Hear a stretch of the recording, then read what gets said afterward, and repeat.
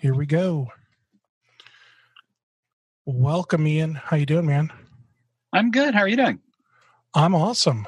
You know, it's great. We're sitting here talking as if we've not already been talking for a few minutes, but I Sorry, think this... and you are? Have I met you before? It's gonna be like that today, huh? Yeah. Oh man. So I mean, I don't know about you, but I've just been really busy. I feel like I haven't seen my home in days. I've seen every inch of my home ish from one room, from one desk, looking out a doorway. Yeah. So this coronavirus thing, man, it's real. This is happening. Real. It's busy and not busy all at the same time. It's weird. And so it's busy. Like, I'm sure you're getting a ton of requests from people that are, trying to work from home. You might be selling some extra laptops that you wouldn't have normally sold, that kind of thing, right? Maybe selling some voice. Laptops, lots of VPN, two-factor-ish setups, Screen Connect sharing for companies that don't have tools that are designed to go over VPNs. Creative concoctions while keeping the security thing in mind. All those are happening all at the same time. Man, so how long has what do you guys have? You have a prime minister? What's that Trudeau guy? We have a prime minister. Yes. Okay. So, if you guys, for those of you listening, Ian's from Canada, and I know you guys are like so close. Like, some Americans can literally just kind of walk outside and take a couple dozen steps and they're in Canada, because there are properties that are like on the border, and there are some properties, I believe, that the border runs through them. Yeah, which is interesting. But I am not that lucky to be that close. I've got Lake Erie in between me and Canada. I've been to Canada once. It was in Niagara Falls. It was okay. I bought some poutine and so what has Trudeau done? Like, has he been doing like live things every day, every week? He's been doing live things. So his wife was confirmed tested positive, and then he did a self-isolation for 2 weeks as a requirement, or a co-isolation, I guess. So he's clear of that, but he's still semi-isolated. He lives in Rideau. I'm going to butcher the name. Rideau Cottage, which is a cottage on the edge of our Governor General's property, as opposed to his main house. So it's like the White House, then you guys have the observatory or something that the VP lives in. It's kind of like that. It's kind of an offshoot secondary level house he lives in. So he's been holed up there for the last while and doing 8 a.m. Pacific, so 9, 10, 11 Eastern webcasts with lots of audio dial-in news report question type things happening. I feel like a terrible American. I never actually knew where the vice president lived. Did you just Google it? No, I'm going to now, though, actually. Like, it's like the Naval Observatory or something, I want to say. It's like around the corner from the White House or something. Number 1 observatory circle. Not that I thought you were lying. It's just, I never really thought about it. You know what I mean? Like, but number 1 observatory circle. And I'm going to share my screen here, because this is, why not, right? So it's right next to the United States Naval Observatory. And if I zoom out here, like, and I've only been to DC like once, so I couldn't even tell you Like where? Okay, so here's the Capitol building. You lost Here's the the White White House. House. No, it's right here. Yeah. So I mean that's quite a few blocks away. They were smart. They've got some separation there. Is that called air gapping? Maybe. I mean, all I know is that they are doing a fantastic job with social distancing. The White House is here, the Capitol building's here, and the VP's way over here. So this is perfect. So they actually had a plan, is what you're saying. Mm-hmm. When they built this, they planned for social distancing. I think they planned for something, but I don't know if it was necessarily social distancing. Oh boy. So, there's some really interesting things I'm seeing out in the news, and I'm wondering what you've heard, if you've looked into any of this, if I sound like a crazy person, well, a crazier person talking about this stuff, because the really interesting thing is, China. China said that, they, how many did they say they had? They said they had like maybe 5,000 people die, right? Yeah. So we've already had more than that, or we're getting close. No, we've had 3,000. So we're not above China yet. But I mean, we're creeping up there. We've had 468 deaths. No, we've had 932 deaths in New York City alone, and then 468 throughout the rest of New York State. I mean, it's insane. So between those and then like New Jersey and, I mean, there's almost 2,000 deaths just right there in that one tiny little area. And it's a very dense area as well. Like it's heavily populated. It's heavily populated vertically, whereas a lot of the U.S. is populated horizontally. So is there somewhere in Canada that's similar to New York where it's built up? Our big cities, you're going to find Toronto, Montreal. Any Canadian that's watching is going to be second guessing my guesses. Vancouver, Calgary. Those are kind of the big ones heading across. Did you say Calgary? Calgary. I mean, us Americans, we always pronounced it Calgary. Calgary. I don't know.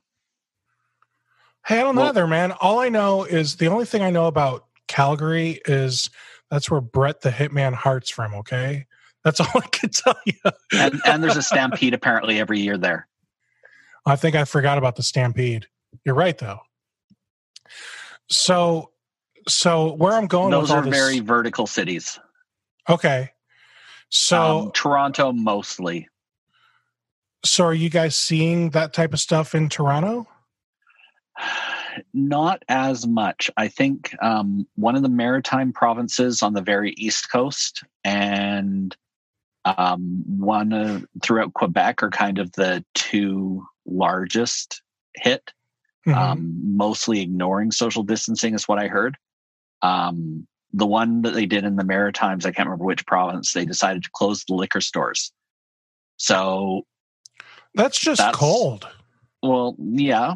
And so as a result, everybody decides they need to stockpile liquor as opposed to toilet paper now. So everybody's cramming into liquor stores, which fine, kill yourself, but everybody around you at the same time. So now, see, I'm okay with this only because, so we actually, my wife, she's a good person. She likes to do nice things for people, and the thing that she wants to do right now is she wants to like write a nice note to our neighbors. Here's our phone number. Let us know if you need anything. My husband's crazy enough that he's going out to the store all the time if I need stuff. So, if you need any errands run, just let us know, that kind of thing. Right.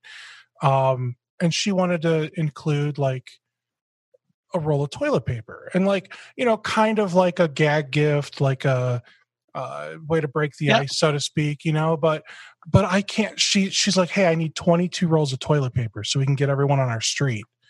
Which, I mean, normally that doesn't sound like a big deal, but between yesterday and then the day before, I've gone to 4 different stores and all of them are sold out. There's no toilet paper. And the one store I went to, they opened up at 7 and they were out of toilet paper by 10. That's a local one. I'm not going to bother naming that one. But then there's another one. It's called Aldi. Do you have Aldi in your area? They're all over the U.S. It's a German company, and they sell like their own brand of foods. So, if you want to go get some like Cocoa Pebbles, my favorite cereal, they don't have Cocoa Pebbles. They've got, I don't know, Cocoa Stones or something like chocolatey rocks. I don't know what they call them, but I mean, it's the no-name equivalent. Right. So, but it tastes, in my opinion, like some of their food actually tastes better. And maybe it's because it's just more processed than the normal stuff. I don't know. But like you go to Aldi and they've got something that's the equivalent to the red Charmin. That's the one I like, the ultra strong. I want that thing to tear when I'm using it, because reasons. So they have theirs, and the workers there told me, if you don't show up in the first 10-15 minutes of a store opening, you're not getting toilet paper. Yeah. I'm like, 10 or 15, like who does that? Like that's just ridiculous. But where I was going with this is China. There's some interesting news out of China.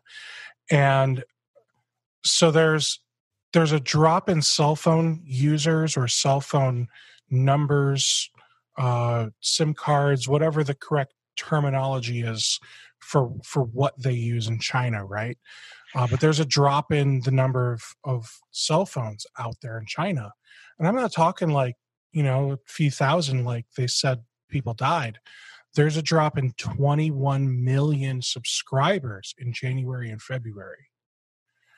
And the Chinese cell phone companies told the AP, which is the Associated Press, that, oh, don't worry about it. It's not from people that died. It's because a lot of people just have more than one number. And they're like, we can cancel some service right now because there's an outbreak. We're not working. So I swear it's that. Nothing's wrong. It's fine. Are you doing a Dan Aykroyd conspiracy theory on this? I don't know. I mean, so I think I don't think I'm going Dan Aykroyd, because I'm not saying that the government leaders are aliens and there's a spaceship in the White House. I'm not going that far, okay? But what I am saying is I think it's safe for us to assume you can't trust everything that comes out of China. That's a fair assessment, right? For a country that controls their media, that's a very fair assessment. It is also fair that is a country where everyone has to use their phones to operate. They pay for things with their phones. They communicate with their friends and family with their phones. Like their life is their phones. They had Apple Pay and Google Pay long before we had anything similar to that in their own versions. Right. And they're so ingrained in that NFC type payment thing, or it might not even be like a touch to pay. I think they might just like type it in like a Venmo type thing. Yeah. Or something like it, where they just do their version of PayPal, send some money over. And I don't know. I think it's plausible that there are people that had multiple phone numbers, I suppose. That many? Well, what's their population? It's in the billion. It's a billion at least. I mean, population of China. They're saying 1.386 billion. So that's 1.4. I mean, I don't know about you, but I remember like third grade math. You round up after 5, and it's 1.386. So in 2017. Yeah, so it's got to be 1.4, 1.5 billion. Actually, worldometers.info says 1.4, 1,437,934,556. They're watching the hospitals and counting. They must be. So, so at 1.4 billion, I mean, we might as well just call it 1.5 billion. Is it possible that 21 million people had extra phone numbers and just decided to turn things off? Yeah, I mean, that's a reasonable number. I mean, we're talking, what is that, 2% of the population? I don't know. I'm just crunching it. And I'm looking at my other screen as I'm doing this. 1.5%. Okay, so 1.5% of the population, they're saying, had extra phone numbers and they got shut down. It seems plausible.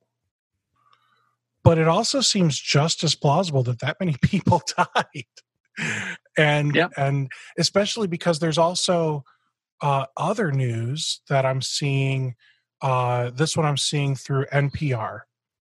And this one is saying that there are people that had coronavirus, COVID-19, and then they recovered. They tested negative, and then they tested positive again for infection.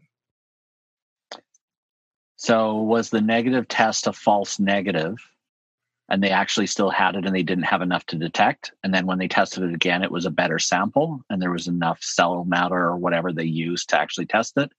Or did they get reinfected? So is it on the baseline of the old line of the common cold? You'll never get that variant again. Or is this something more like an infection where you can get the same type of infection over and over and over? And it doesn't seem like that should be the case, because my understanding is, and this is great, like we got two non-scientists talking science right now, but my understanding is this is not a virus, it's not an infection, it's not a cold. It is like a modification. It's a genetic modification to DNA, basically, is what it's supposed to be doing. But what I'm seeing here is that based on data from several quarantine facilities in the city of Wuhan, China, they're housing patients for like further observation after discharge from hospitals, and about 5 to 10%, 5 to 10% of patients that were pronounced recovered, who had tested negative once they had recovered, 5 to 10% of those recovered people have tested positive again. And that's not just a random, it screwed up on this one guy. Like, that's a sizable sampling. Yeah, we're probably talking a couple hundred, because Wuhan, I think, got hit pretty hard. Yeah, well, that was the epicenter, apparently. There was I think Italy's now the new epicenter. Yeah. There was a science analysis site, kind of an international statistics gathering type thing, very non-government, non-media, just a bunch of scientists with all their sources cited. And they were collecting samples of the virus from different regions, and they were able to show it kind of almost like a horizontal family tree, going, here's this type and here's the splits and here's where we see different variants, because viruses change over time, viruses modify, they develop, they learn, they whatever. And they were actually able to show how this region now has this variant and this is when it was introduced, and then there's subvariant for this region and subvariant for that region. They were able to show all the splits as it progressed and traveled. So you could be speculating, and two non-scientists, you could actually be hit with a different variant of the same thing. So, it makes you wonder, though, like, are people actually getting sick again? Yeah. Are more people in China dying than we had initially suspected?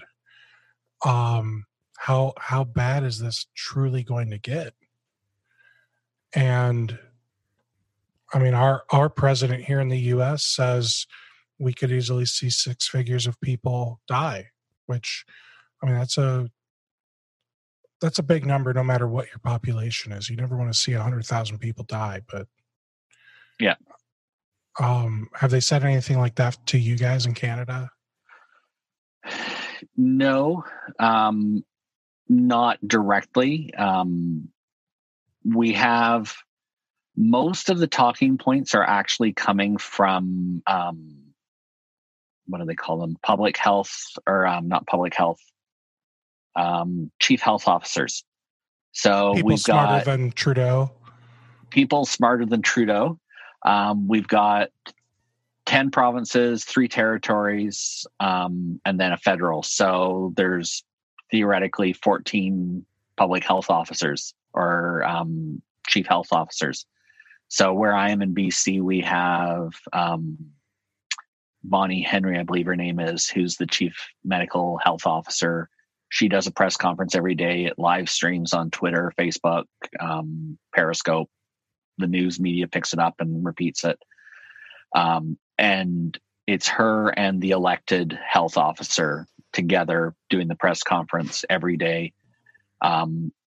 The government official is doing the numerical what is, and the health officer is doing the more sciencey what could be and what needs to be done. And she's the one issuing the orders of last week or the week before they closed personal service. So hairdressers, massage, all that sort of stuff, tattoo, anywhere where it's a service, you're right face to face.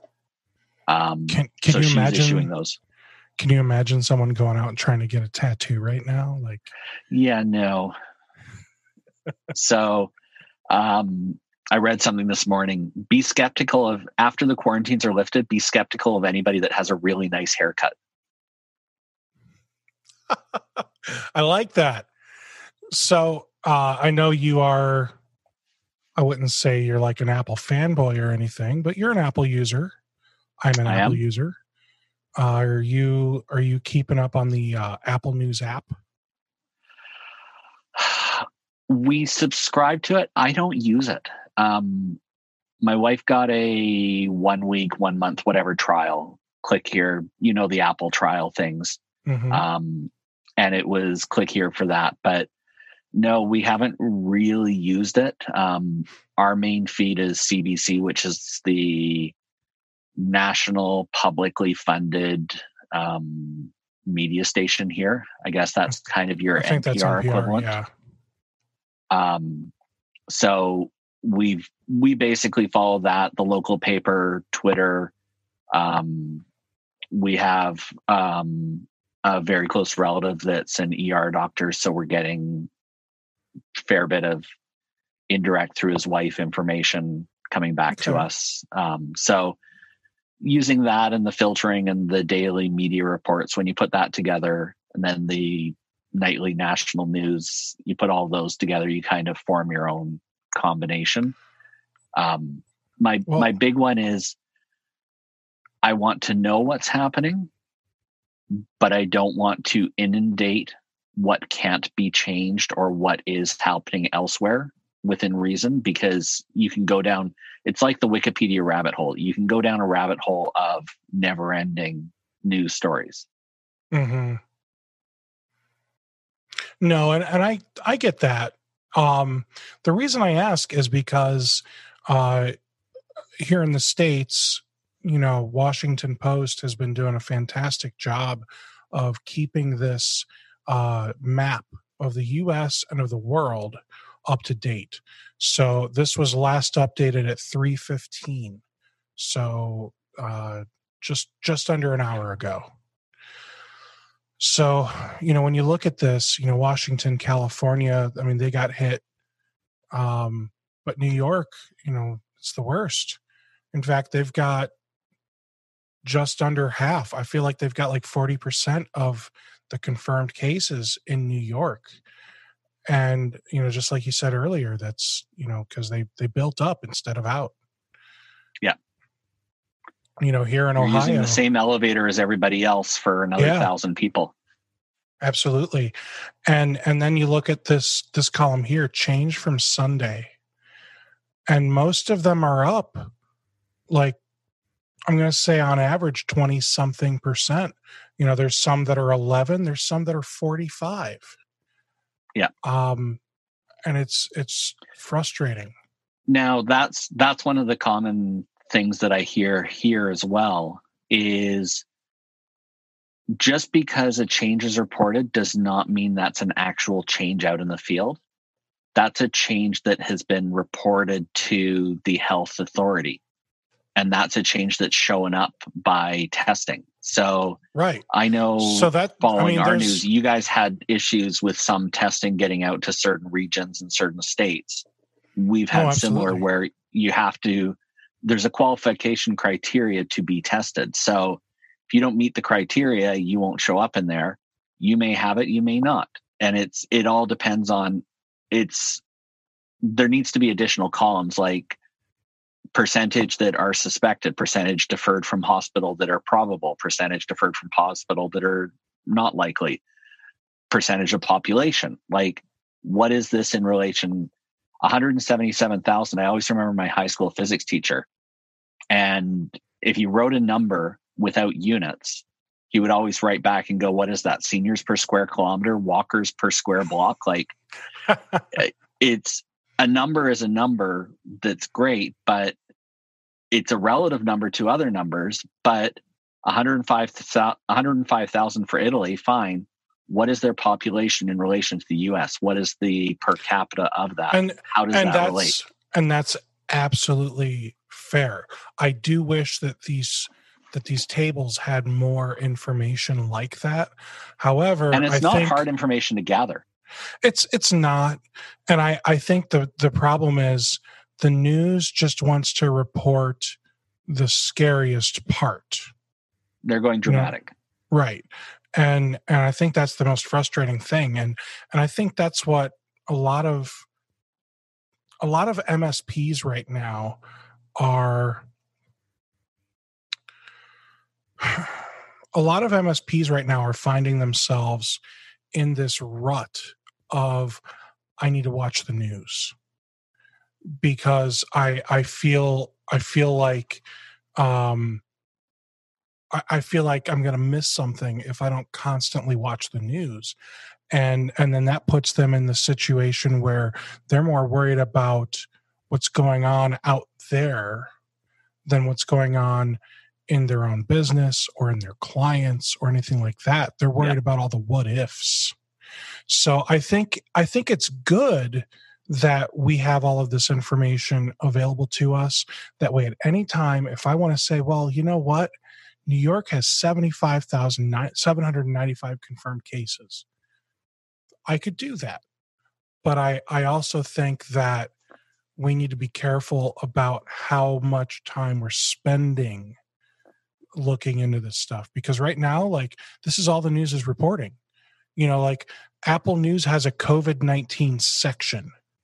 Yeah. And then they've got the election 2020 section. And then they've got today, which is supposed to be all the fun Canada news. And see if it's. And the today section, they're supposed to have all of the interesting news. And like, yeah, it's got some, and it's, like, okay, all 6 seasons of Community are on Netflix and that kind of stuff. But like most of it's about COVID-19. So we don't have a COVID-19 tab on our Apple News. Yeah. Well, you don't have nearly as many infections as, we have. Yeah. We have so many more. We've got more than 10 times the infections that you do. Yeah. But you're also 10 times the population. That's fair. Oh, here's a fun one. Apple acquires dark sky weather app. I love that weather app. It's the weather app we use. And Zoom's sudden spike in popularity is revealing its privacy and porn problems. So I'm not sure if you heard, there was I think it was like Is this a the one class. people jumping into webinars? Yes. So there was a naked man that hopped into a webinar filled with like kids and a teacher. And people are just guessing Zoom webinar IDs. And it's just, man. So the first thing I'll say to that is, guys, educate your clients. If they're using Zoom, make sure Drop a password on it. Make sure they put a password on it. Like, it can be a 3-digit passcode. Like, it doesn't have to be a big passcode, but at least make it harder for somebody to hack into it. The other thing that you can do is you can turn on the waiting room feature, so they don't need a password, but they get put in the lobby.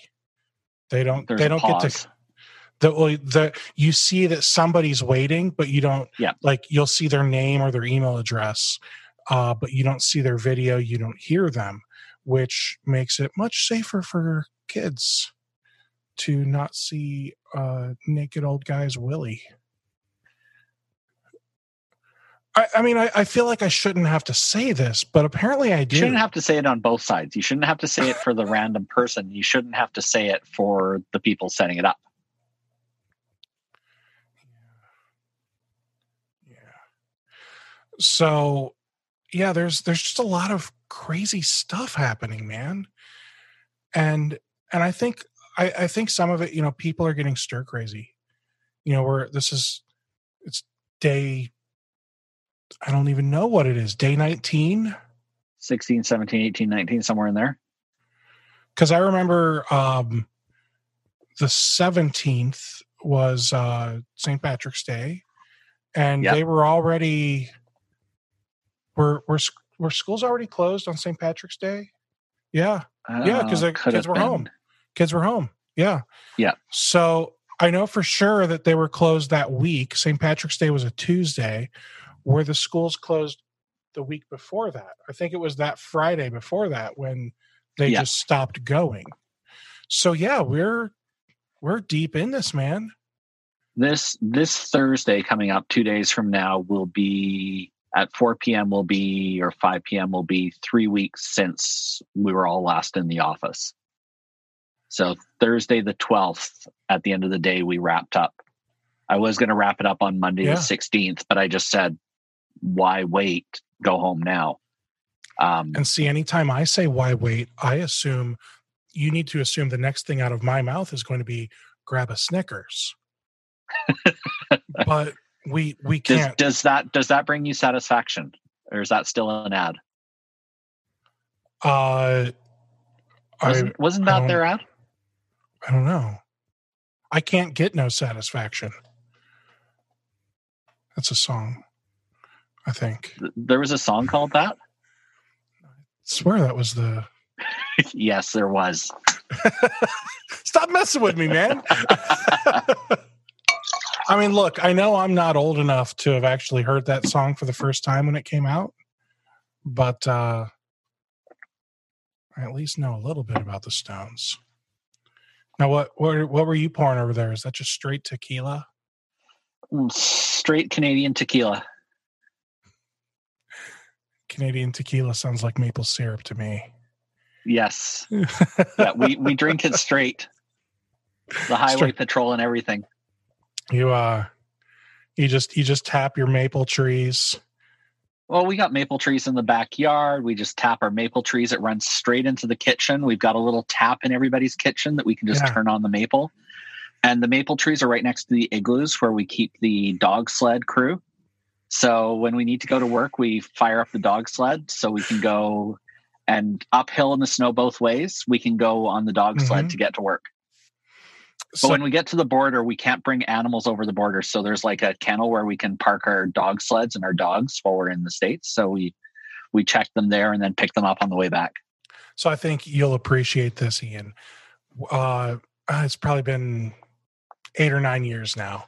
I was playing one of those like Call of Duty Black Ops games, and I was in a clan, and I'm playing online with my clan buddies, and the one leader is from Canada. I don't remember what part. It's really not important, but we'd always tease him for being from Canada, and I don't really know why. Because like you guys are all really nice people for the most part. I mean, but I remember like I'm just a really gullible person, and I remember he convinced me that you guys sell milk in bags. We do. There was actually, it was in the paper. It was like paper or Reddit or something within the last month. Milk in bags in Canada. And it was actually explaining foodnetwork.ca. Why do Canadians drink bagged milk? And it's literally you buy a bag and it's 2 liters. So I don't know what 2 liters is, but I don't know. That's about 2 liters. I know what 2 liters is. It looks like it looks like a thing of soda here in the States. We sell your big soda bottles. Soda bottles, 2 liters. Milk bags have been in Canadian fridges since the 70s, mainly in Ontario, Quebec, and the Maritimes. Package contains 3 unresealable plastic pouches filled with milk, equaling 4 liters in total. Then you put the bag into a pitcher, snip off the corner, start pouring. Why not just sell like a plastic carton? It was something to do with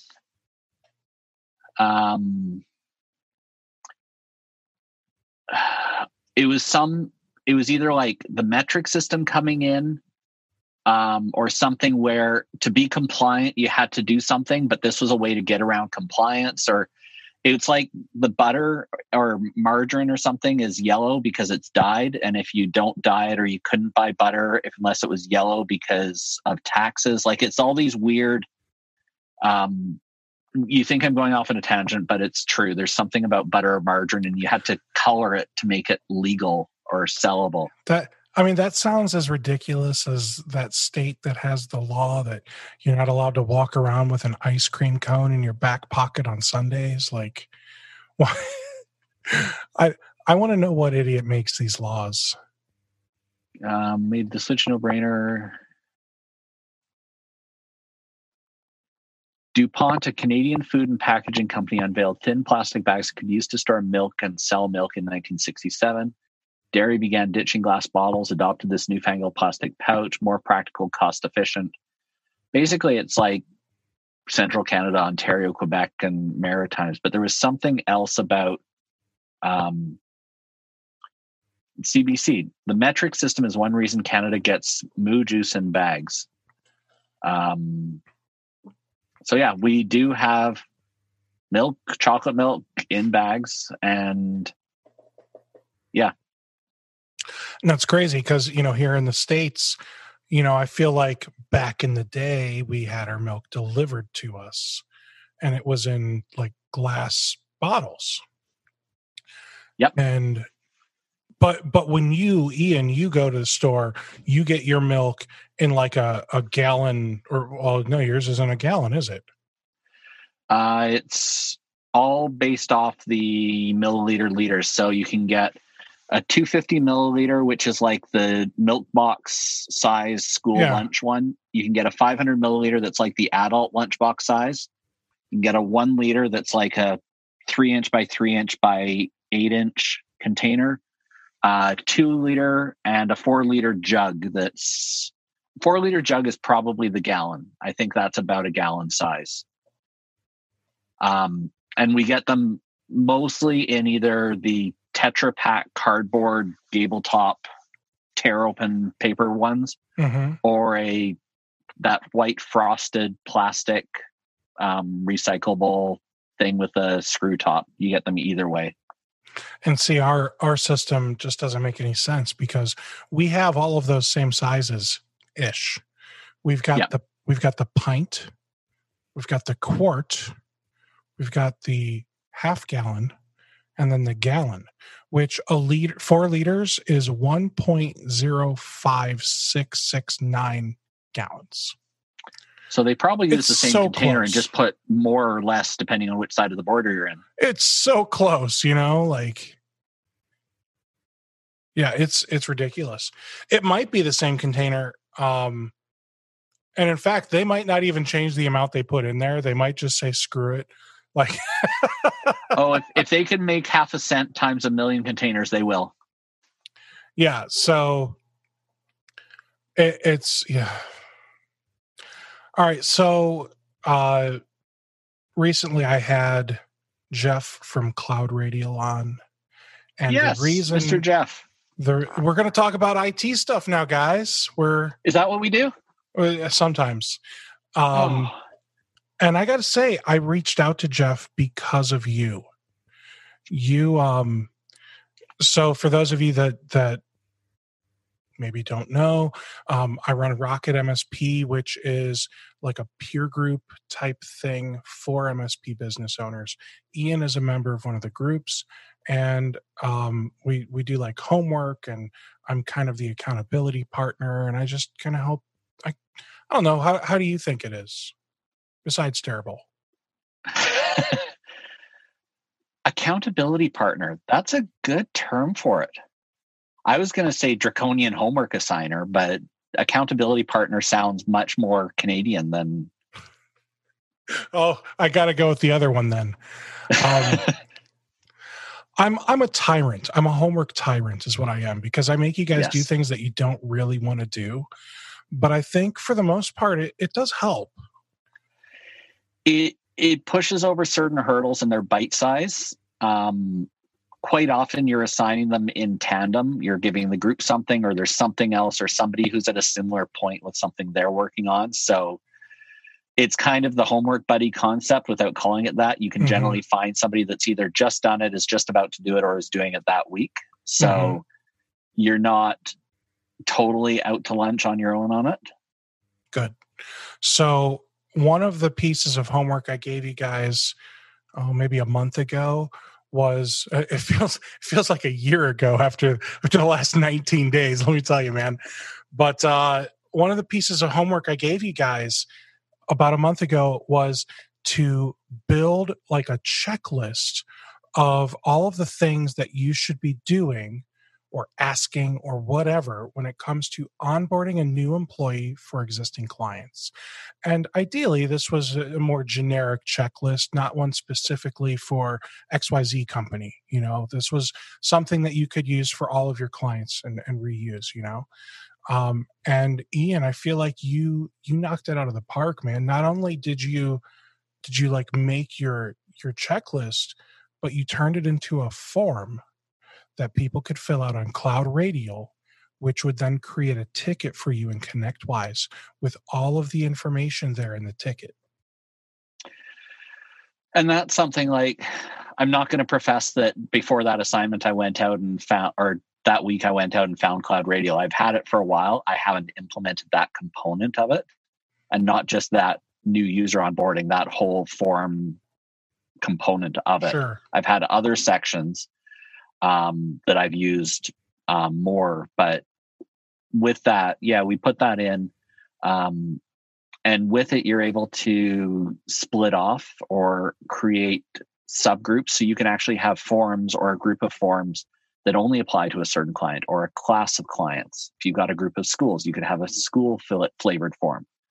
So I took the form and built out the form from there. They've got a bit of a starter template. So I took that and then looked at what we're seeing and sort of spun off from there. So does the user require a new computer? Yes or no? If no, then just keep going on. If yes, then it comes up with a pop-up and now goes laptop or desktop. If it goes desktop, 1 or 2 monitors. If it goes laptop, do you need a dock? Do you need a wireless keyboard? So there's all of these if-then workflow points through it. Which is really awesome. You're not giving a user a massive form of checkboxes that they're going to have to ignore. It's not like filling in your tax form at the end of the year and having to do all these skip to this and choose your own adventure. We choose the adventure for them. And then there's one client that they're going on a journey.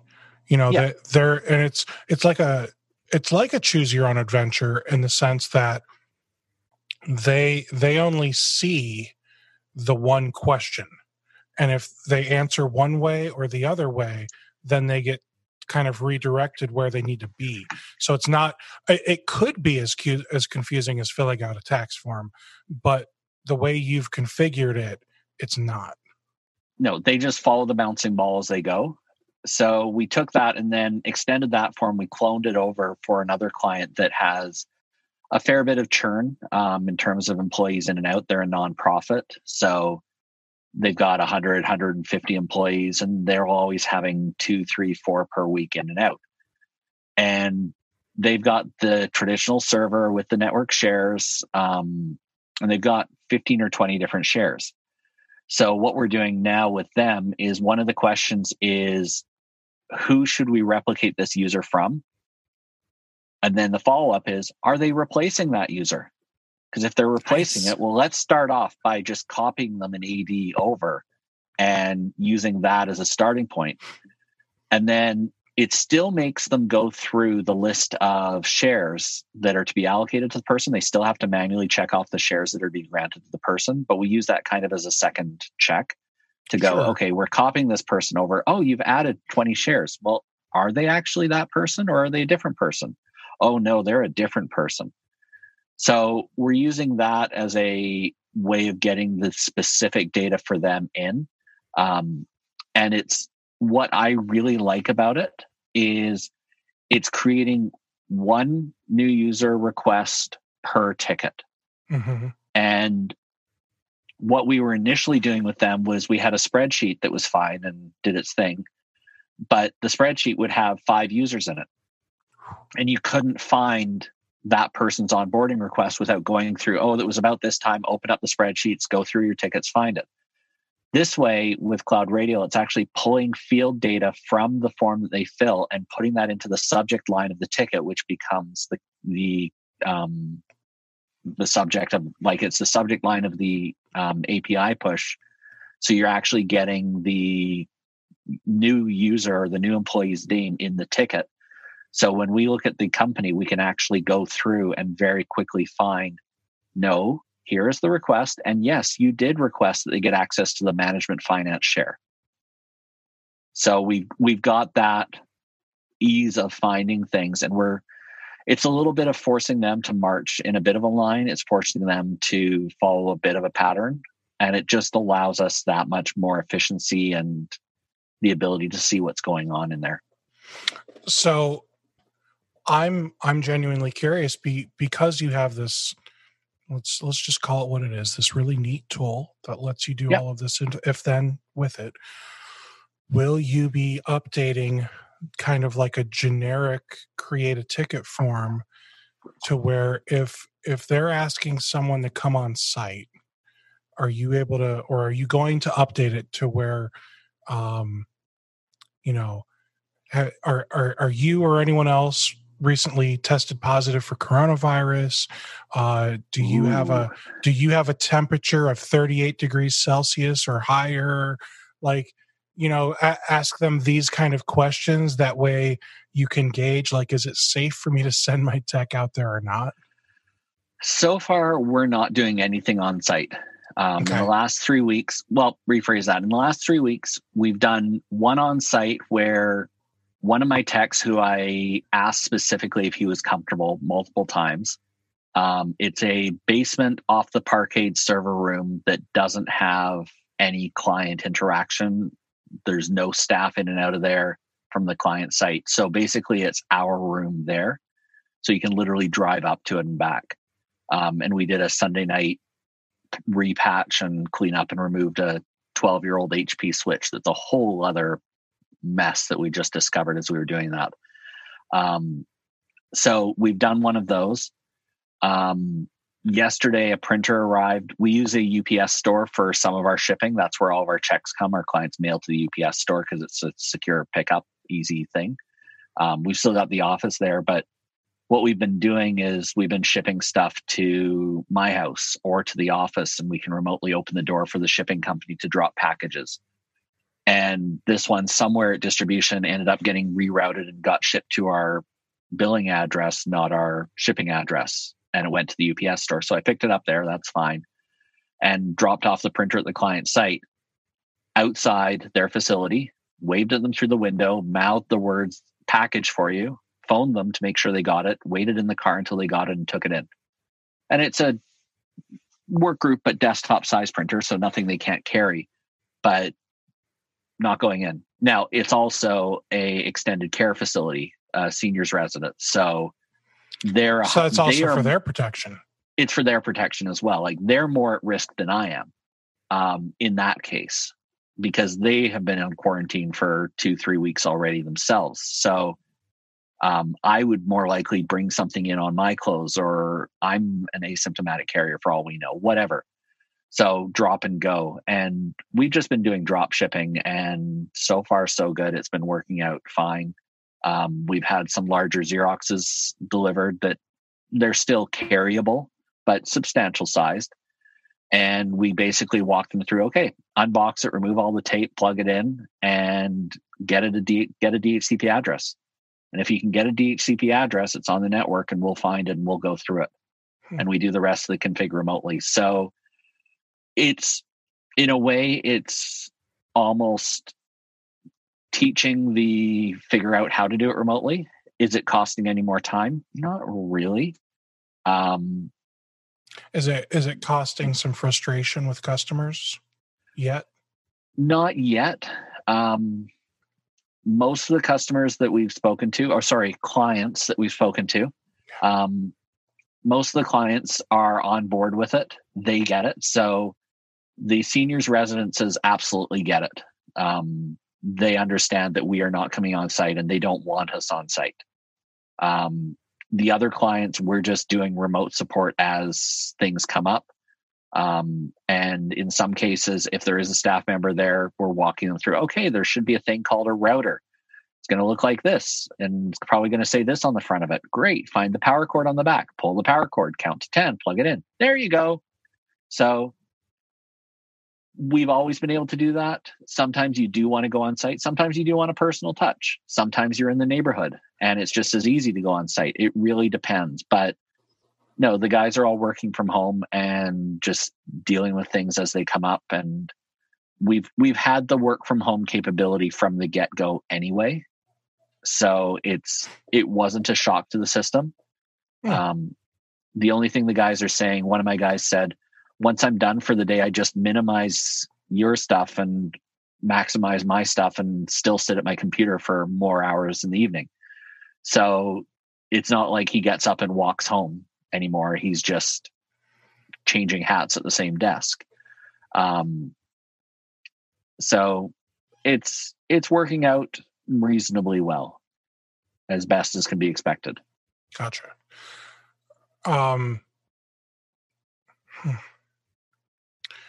So I had a question and I lost it. Don't you hate when that happens? Sorry, were we talking about something? Yeah, exactly. What? Who are you? Where am I? Yeah. So I'm, it doesn't help that I don't know about you, but I've got kids home. The kids are home because they can't go to school. Yep. Can't go over, hang out with a friend, social distancing. Do you guys call it social distancing in Canada? We do. I think that's stuck worldwide. Okay. So our president, Trump, he recently, he said, I want everything back up and running by Easter. And he finally said, that's probably not going to happen. He extended it through April 30th. Social distancing through April 30th is the recommendation. And Governor DeWine for Ohio here, he actually just went on yesterday and extended the school closure from, what was the school closure? Schools were supposed to go back into session on, the 6th? I'm just looking here. Yeah, April 6th. So this upcoming Monday, my kids were supposed to go back to school. It's not the case anymore. Nope. It got pushed to April 30th through the month. So I don't know if my kids are going back to school. I don't know if they're ever going back to school. Like I want to say, like, I love my kids. I joke about my kids a lot. You know, they are a handful, but I think all kids are, and I think it. I joke about everything. You know, if you've seen me on any of these webinars, podcasts, whatever, you know I've always got something snarky to say. So my kids do too. They just know to deal with it. In fact, my daughter, she's got like a French name, and I tell her name is French for shithead. And my son has a German name. I tell him his name is German for shithead. So you're culturally diverse in the naming. Yeah. Well, they're adopted, so we didn't pick the names. Their mom did. But I've also convinced my daughter I have a second middle name. She thinks my second middle name is Razzle-Norfolnopolophagus. And every time I say it, I pause and I go, it's Greek. Because what else would it be? You know, it ends with fuckus. And before all of this happened, there was people going to therapy. After all of this, there's going to be a ton more people needing therapy from everything that's going on. My kids are going to need therapy after all of the pranks I'm going to play on them. And I'm going to need therapy just for being around them. So, so are you going to be setting up daily classroom time? We actually already are. Right now, they're in go to your room and watch TV and leave daddy alone time. And because he's recording something important, so leave daddy be. But before this, like I have this this YouTube video I found. It doesn't even have a video, but it's of like an old school like bell in a school. So yeah. I've got like the classroom bell, and like, you know, a couple minutes before the hour starts, I'll just ring the bell, and then, all right, kids, go to the bathroom, go to the water fountain. We don't have a water fountain, you know. Feel free to stop by your locker, switch your books around, you know. So I give them a chance to, like, you know, stretch a little, and then so like we've got we'll have like an hour of educational time, and we're really lax right now because DeWine said we're just going to do 3 weeks of spring break initially. So they're on this crazy long spring break to where no work is being mandatory assigned, nothing's being checked for grades, any of that. But we need them to have that routine. So, you know, we'll give them academic stuff, and it could be something as simple as, you know, my son who's still working on reading and stuff, you know, asking him how to spell certain words. We're asking my daughter, who's a middle schooler, can you please just do some mazes, like literally anything that will make your brain have to work. I'm okay if we sit down and play Exploding Kittens. You know, it's a card game, we don't actually explode the kittens. But just anything to get their brain working, you know? Yeah. And then I ring the bell, and then the next period is creative time. So Ulrich spent his hour of creative time working with my wife, and they were cutting up vegetables, and then they put all the vegetables in a saucepan, and I don't know, 6 cups of water, a couple bouillon cubes, and they made vegetable soup. It was actually pretty good. Like, I didn't expect it to be any good, but it was actually pretty good. And then, you know, like they build things with Legos. Go build me a Tyrannosaurus Rex out of Legos, and we just give them something ridiculous, and they build it. Or go collect 10 Legos, and now you have to draw them in 3D. Like, just something to keep the mind flowing, And then there's later in the day, we'll do like educational time where they're allowed to use the electronics for the educational stuff. So then there's like all these websites like Cool Math and PBS Kids and whatever else that we've got for them. And the teachers have been great. They've been sending stuff over. So we've got a lot of things that we can log into to keep them, I wouldn't say entertained, because it clearly upsets one or both of them every single day, because they're like, this is stupid. Yep. I'm to the point where they're going to be sitting down with Principal Dad real soon. I think they might get suspended or expelled if they don't cut the attitude. Do you have kids, Ian? No kids. Got a dog. You lucky guy, you. Who's asleep on the couch on the other side of this. You lucky guy, you. That's fair. So with this whole, working from home thing, do you find it difficult to like get yourself motivated, get yourself ready for the day? Not hugely. We have one team member that works 3 hours ahead of us. So he's in Ottawa. So he's Eastern time. We're Pacific. So he's got an early start. So by the time I'm up and awake and looking at things, there's already normally a few items that have popped up and there's things already kicking in. So it's never okay, what's on the radar? It's more like, here is what is on the radar already. So we've got that start to the day. And no, with the team members, it's sort of keeping an eye on who's where, what's happening, what tickets are coming through. There's always the ticket where you look at it and you see a query coming through where you go, I need to interject something, or don't write back to that. Don't write back to that yet. We need to do something else, or don't forget to do this. So you're on the go right away.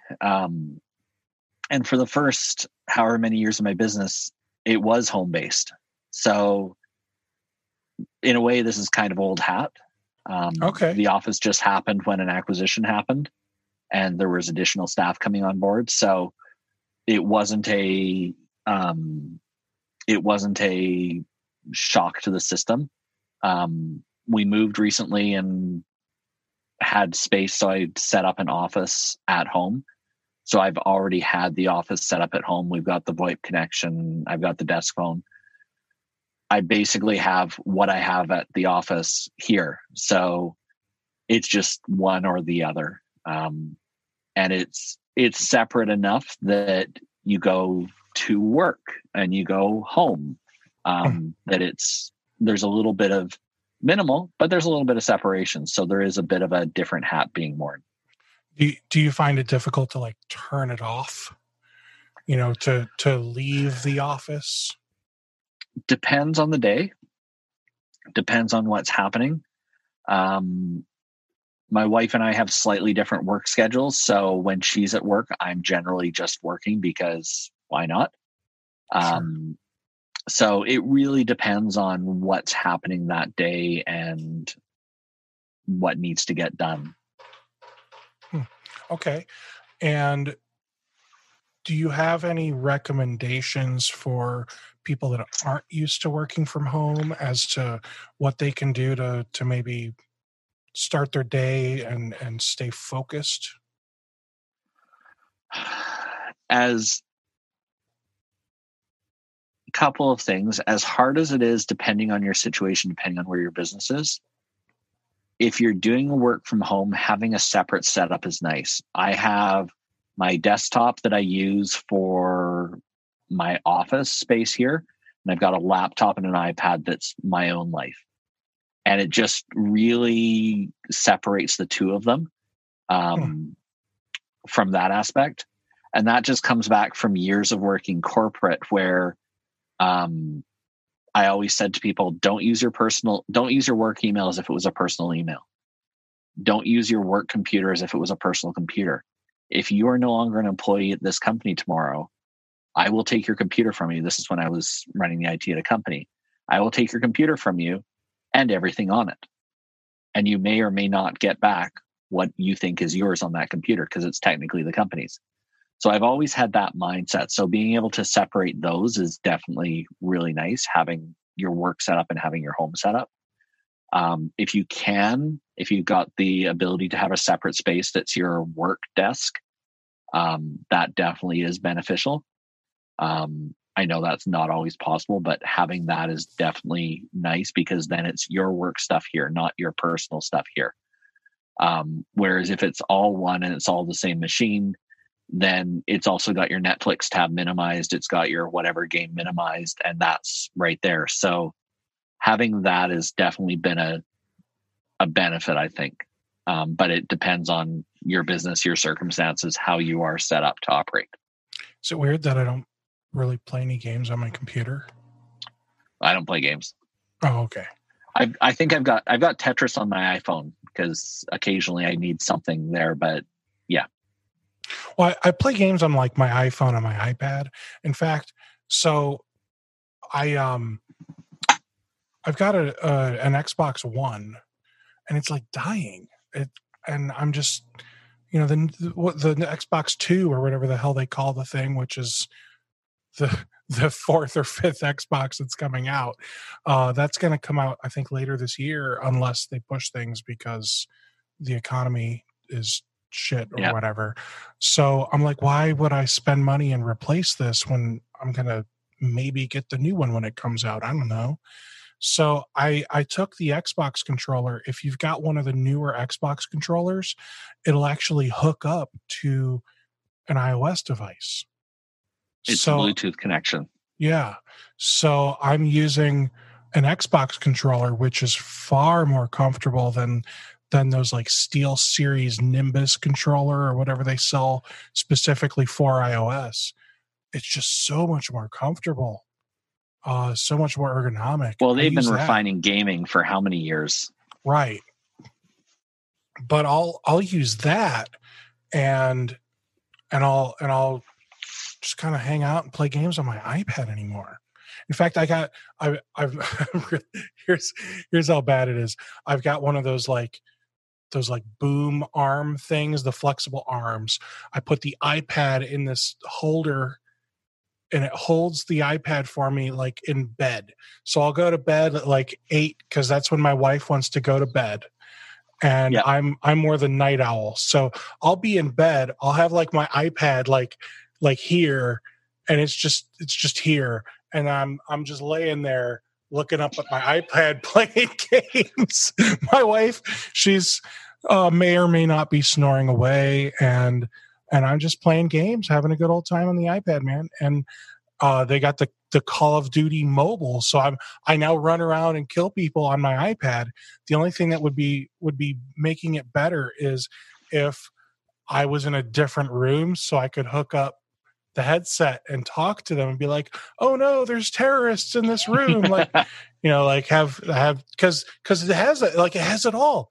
It has all the things for the most part that you would expect from Call of Duty, like on an Xbox, and it's on my iPad, man. The iPad has horsepower. It does, and I gotta say, I've got, I got the new iPad Pro, well, the 2018 iPad Pro now, and I am not. There's the new LiDAR iPad Pro. So the 2020 iPad Pro, I am not as impressed with it as I thought I would be. I'm not as disappointed that I went out and got this one 2 weeks before the 2020 came out as I thought I would be. So it has, the 17 cameras back here like an iPhone does, and it has LiDAR, which you mentioned. But I think everything else might be the same. It's like the same They're running out of stuff to put in there. No, I don't think so. I think they're going to come up with more. So you have an iPad. Is yours like mine, or is it an older model? Mine's one before. It's the Pro 2017, I want to say. Okay. So it was the first of that Pro-ish. Actually, it was the second generation of Pro. But it still has the home button. It still has the physical home button. So I will say this. Did you upgrade to iOS, was it 13.4 yet? Yes, yesterday, and have not hooked up any pointing device to it yet. I did. It's actually not bad. It's a little weird. I'll be honest. So like, because you're a Mac user too. So like if you're in like Safari, how when you use the 2-finger scroll and it just kind of keeps going. Yeah. Or even better on the iPad when you just flick the finger and then it just keeps going and going and going. That's what kind of like what the mouse cursor does when you use a trackpad. But it makes so much more sense to use a trackpad instead of a mouse because they've implemented gestures into the trackpads. So I've got this Magic Trackpad 2 or whatever it's called from Apple, and they've got pinch, pull, like all these different things you can do on the trackpad. Which is the same as what you could do on the iPad. Exactly, which make it even more enjoyable of an experience, to be completely honest, because now I don't have to touch the screen if I don't want to.